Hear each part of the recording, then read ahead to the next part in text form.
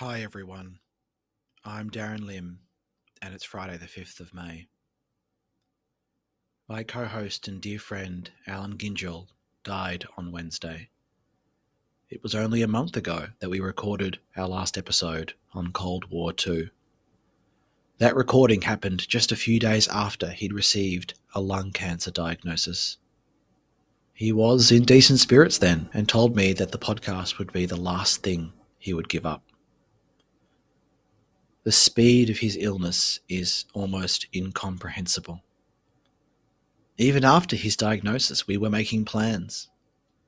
After all, we owe you, our dear listeners, an analysis of Penny Wong's recent speech, and we also wanted to talk about the Defence Strategic Review. And there is a big month to come for Australian foreign policy. But none of that can happen today. There have been already many wonderful tributes to Allan, including from Dan Flitton, Peter Varghese, Kevin Rudd, and of course the Foreign Minister. I'll post these in the show notes. I also wrote my own, which went up earlier today on the AIIA's Australian Outlook website. I thought I'd read it to you. The title is Allan Gyngell and Australia in the World. Australia in the World had an unlikely beginning. I barely knew Allan when, over coffee in early 2018, I pitched to him a podcast on Australian foreign policy that would grapple with the news of the day and invite practitioners to discuss their work. At the time, I perceived a lack of depth in the contributions of senior Australian practitioners, both serving and retired, in helping Australians understand what was happening in the world. With a few notable exceptions, the most one could expect were curated opinion pieces in the papers and blogs, and occasional public roundtables comprising a 15-minute talk and a few questions. But the world was bonkers. Donald Trump was President of the United States. The UK was exiting the EU. And, of course, the People's Republic of China continued to do its thing. Consequential events seemingly happened almost every week. And I wanted to know what senior policymakers, the ones who craft and carry out foreign policy, thought about it all. Ideally, with follow-up questions. As fate would have it, Allan was already an avid podcast listener, and, having taken leadership of the Australian Institute of International Affairs, he was intrigued by my proposal.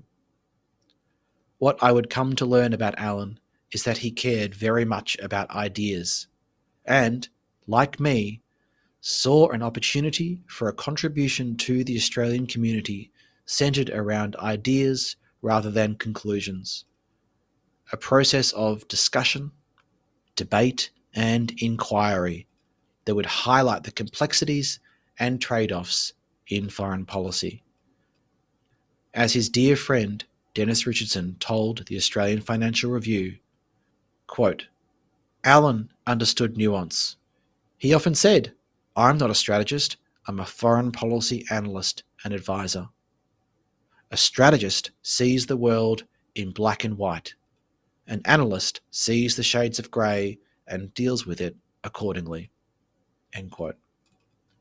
6 months later, we recorded our first episode. It was terrible. Indeed, it was so bad, we ditched it entirely, rewriting and re-recording the entire thing the following day. But in the weeks and months that followed, we developed an easy rapport.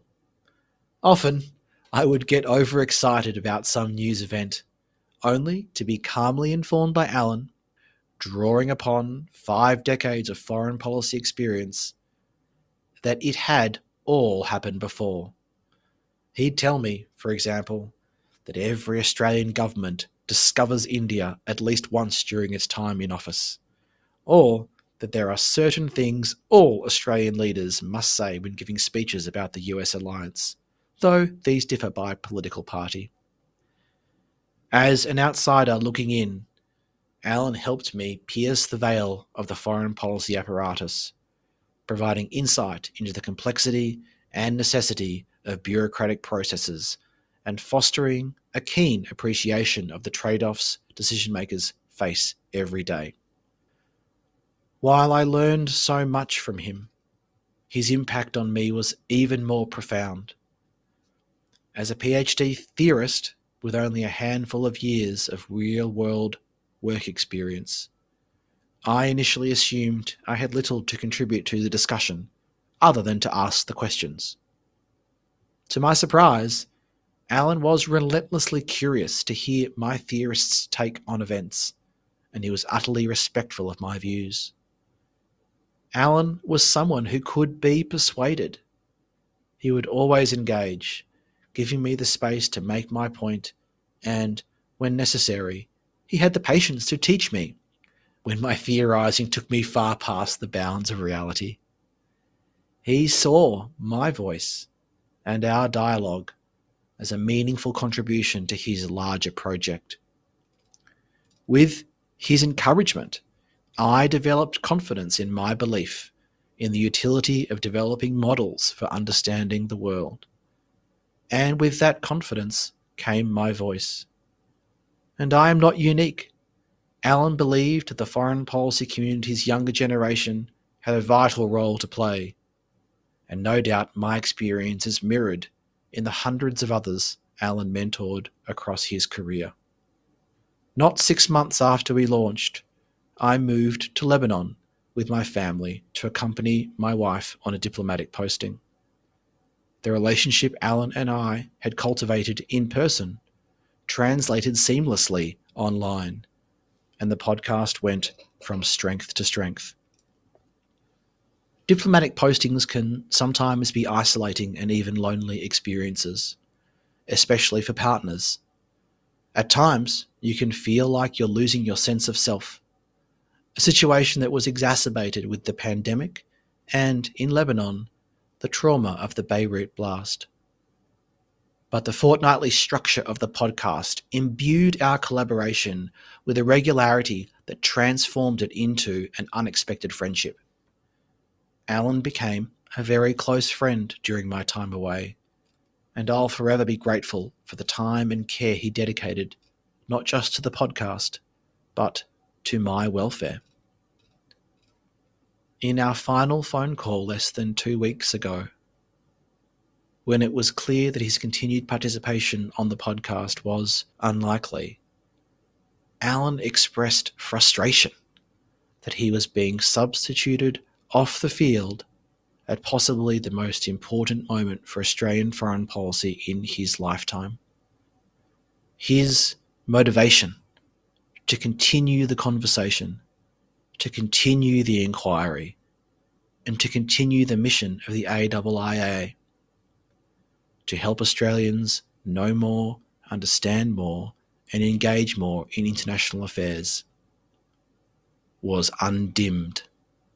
As Allan tells us, foreign policy is the way the state manages its relationships with other actors in the international system to preserve its national security and prosperity, protect its interests, and advance its values at minimum cost in treasure and blood.